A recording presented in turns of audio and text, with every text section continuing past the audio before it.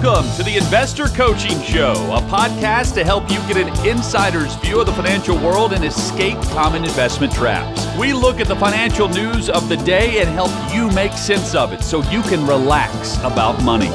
And here's your host, Paul Winkler. All right, I'm back.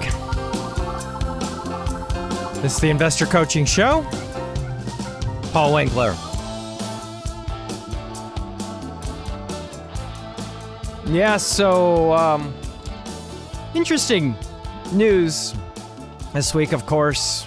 A lot of crazy things still happening overseas, and that news will continue. But there are some signs that profits are making a comeback. Now, when I talk about owning stocks, what do we own? When we own companies, we own the rights to the profits. Now, we own the assets of the companies. So often people will ask me about real estate investing. I'll go, real estate is an asset category. But when I own stocks, I already have a large exposure to real estate. So I don't necessarily get excited about owning more real estate. In fact, that was a topic of conversation in one of the meetings this week that I was having with somebody. We were just rapping about things. And, people are talking about what is happening over in Israel, talking about the open border, and talking about sleeper cells and things like that. And there was a lot of conversation about that, sleeper cells. And one of the things that I was making a comment about to this person was, well, you think about this. I'm gonna put this in a whole different light. We have sleeper cells, and let's say that you happen to be investing in real estate in a city that's kind of hot. A lot of people coming to it, a lot of people excited about it, a lot of people moving to Nashville, for example.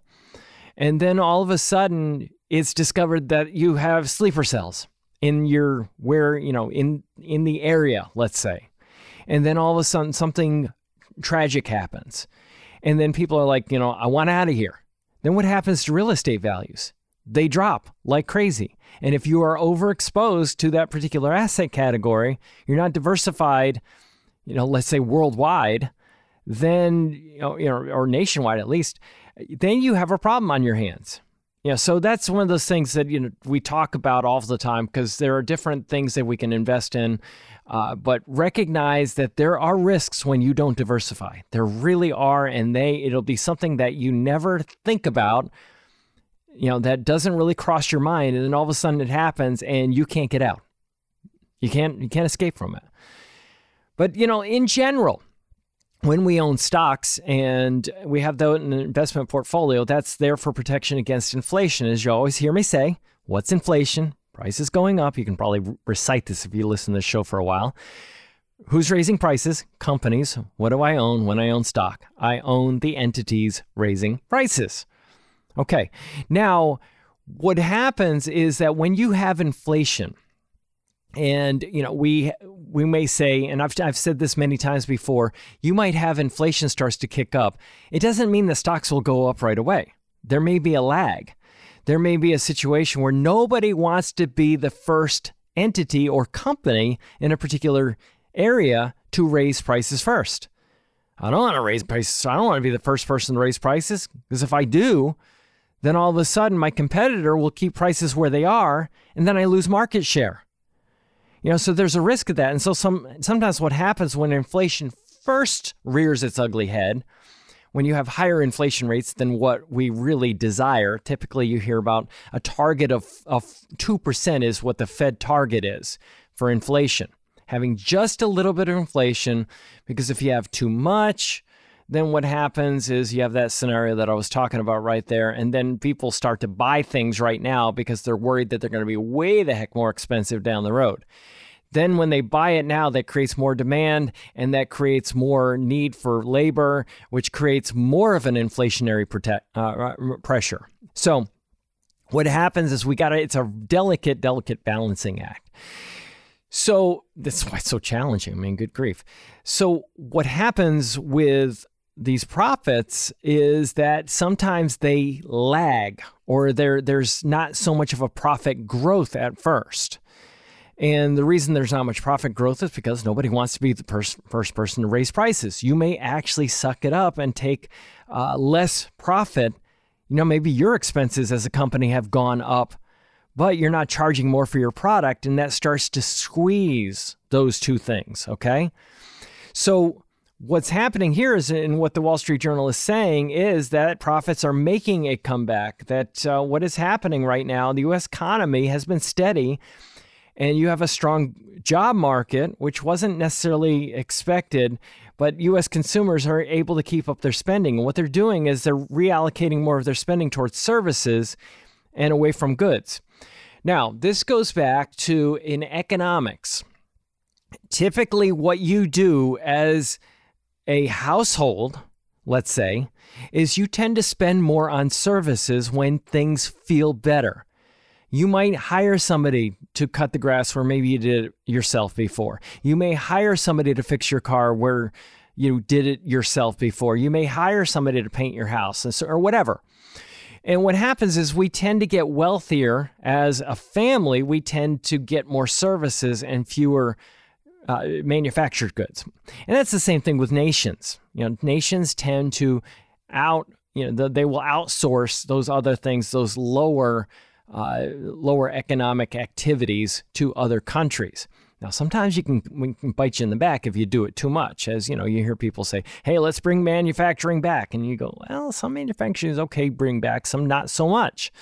And what happens is you end up with not trading at other countries that you can do things a lot better. You think about it, why is it that certain countries like India are growing so much as a manufacturing? China was always talked about, right? Now it's moving more to India. And the reason being is that we're not in such friendly terms with China right now, and we're really having to watch it as far as trading more with them. But we're starting to move manufacturing. A lot of it's moving to India and other countries like that. And the reason being is that you can have your input costs lower. And that way what happens is you save more or you spend less on things here in the United States, which frees up discretionary income to buy other stuff that you want to buy. It's how economics works, right? That's why good, strong trade with other countries has always been a decent idea. It's kind of just like let's say that you're a dentist and you do dental work. Well, it's probably not a great idea for you to be your own auto mechanic either, because you're not great at it and somebody else can do it cheaper and your time is better spent doing dental work, right? It's the same thing with trade with other countries. It's just how it works. Well, what has been happening is that America has been reallocating more and more spending towards services. And then what has been happening is because of that, companies getting wealthier, earnings have been going up as a result. And that is when I talk about inflation protections, and then you'll also see that companies are starting to relax a little bit more and they're able to raise prices because they're not worried about losing market share anymore. So I thought that was interesting because it was one of the things I talked about. I said, yep, at the beginning, this is what happens. But later on, mark my words, we don't pay $3,000 for cars anymore. Like in the 1970s, eventually car companies with inflation had to raise their prices. If you're going to survive, you got to do it. And little by little, they may not be fast to do it, but eventually they do raise prices. Other news. Bitcoin, according to MarketWatch, I love this article. Bitcoin is undervalued now. That was what they wrote. I read this to all the different folks that run the offices around Nashville for us, and they were like, oh, they're rolling their eyes. Oh, Paul, you got to be kidding me. And I said, no, listen, Bitcoin's undervalued now. And I says, but if you look at the projected long-term return, I thought it was funny because everybody's talking about Bitcoin. Oh my goodness, cryptocurrencies and all of that stuff as an investment. And I'm like, no. There's no cost of capital. An investment, to be an investment, has to have a cost of capital. Somebody's paying to use your money, whether it be interest, rents, profits, whatever. They're paying to use your money. Well, I love this one. They says, the prediction for the fair market value or fair value model that is based on something called Metcalfe's Law. According to this, they're looking at the proposed or expected annualized return of Bitcoin going forward. You ready for this? 1.1%. Oh, wow. That's not too good. 1.1%. So, people that have asked me about that, who knows if that'll come true, and that's what it ends up being, but I thought that was just funny. Another thing was written, there was this guy that Swedrow writes some things for Advisor Perspectives from time to time, and he caught my attention that he wrote an article called "Buffett Was Right About Sentiment and the VIX as Predictors of Returns." Warren Buffett, well known, we talk about him as a stock picker, but he's always one of these guys I said cheated. He would buy a company, but he'd get on the board of directors and he would turn the company around. He was known as a value investor, and you've heard me talk about value investing before. Value companies, we buy ugly houses. That's what a value company is. It's a company that maybe have a low price compared to the assets. But he says in here, he says 2004 letter to Berkshire shareholders. So, and this is something I've talked about. I've talked about this particular letter as well over the years, a long time ago that he wrote this. He talked about people trying to invest based on what they thought the market was going to do. Their participation in equities or stocks would be that he said, be fearful when other people are greedy and greedy when other people are fearful. When people are getting excited about the stock market and they think, oh, this is going to be roaring, this is going to be great, we're going to get great returns, that's when you get nervous, is what Buffett said. When people are fearful and they're kind of scared and they're not sure what to do, that's when he said you get greedy. And you just look at it and say, wow, what does that mean? It just means that investors are really bad at figuring out where markets are going to go. They're terrible at it. They tend to buy after markets have gone up. They tend to sell after markets have gone down. So they sell low and they buy high.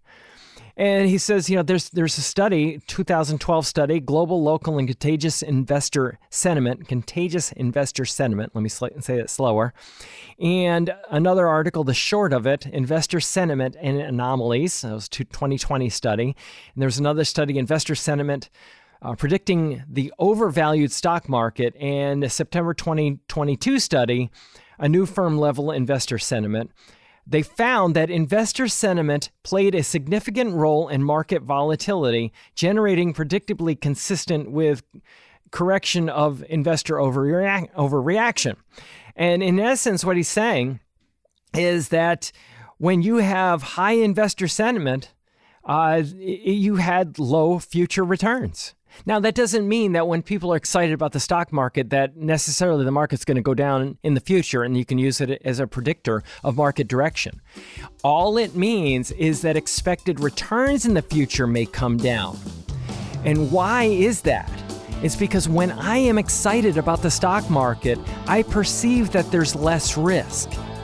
When I perceive there is less risk and it doesn't look like that risky of a bet, what will happen is returns should be less in the future. It's an age-old thing. Risk and return are related. Nothing new here, but more evidence that what I've talked about for over 20 years on this show is actually still happening. Hey, this is Paul Winkler. Hope you enjoyed today's edition of the Investor Coaching Show. If you want to learn more about what we do, go to our website, paulwinkler.com. You can watch some of the videos there, and if you're not already a client, you can set up a free initial consultation. Until next time, I'm Paul Winkler, reminding you that I believe that more educated investors are more confident investors, and confident investors are more successful investors. Have a great one. Advisory services offered through Paul Winkler, Inc., an SEC-registered investment advisor. The opinions voiced and information provided in this material are for general informational purposes only and not intended to provide specific advice or recommendations for any individual. To determine what investments are appropriate for you, please consult with a financial advisor. Paul Winkler, Inc. does not provide tax or legal advice. Please consult your tax or legal advisor regarding your particular situation.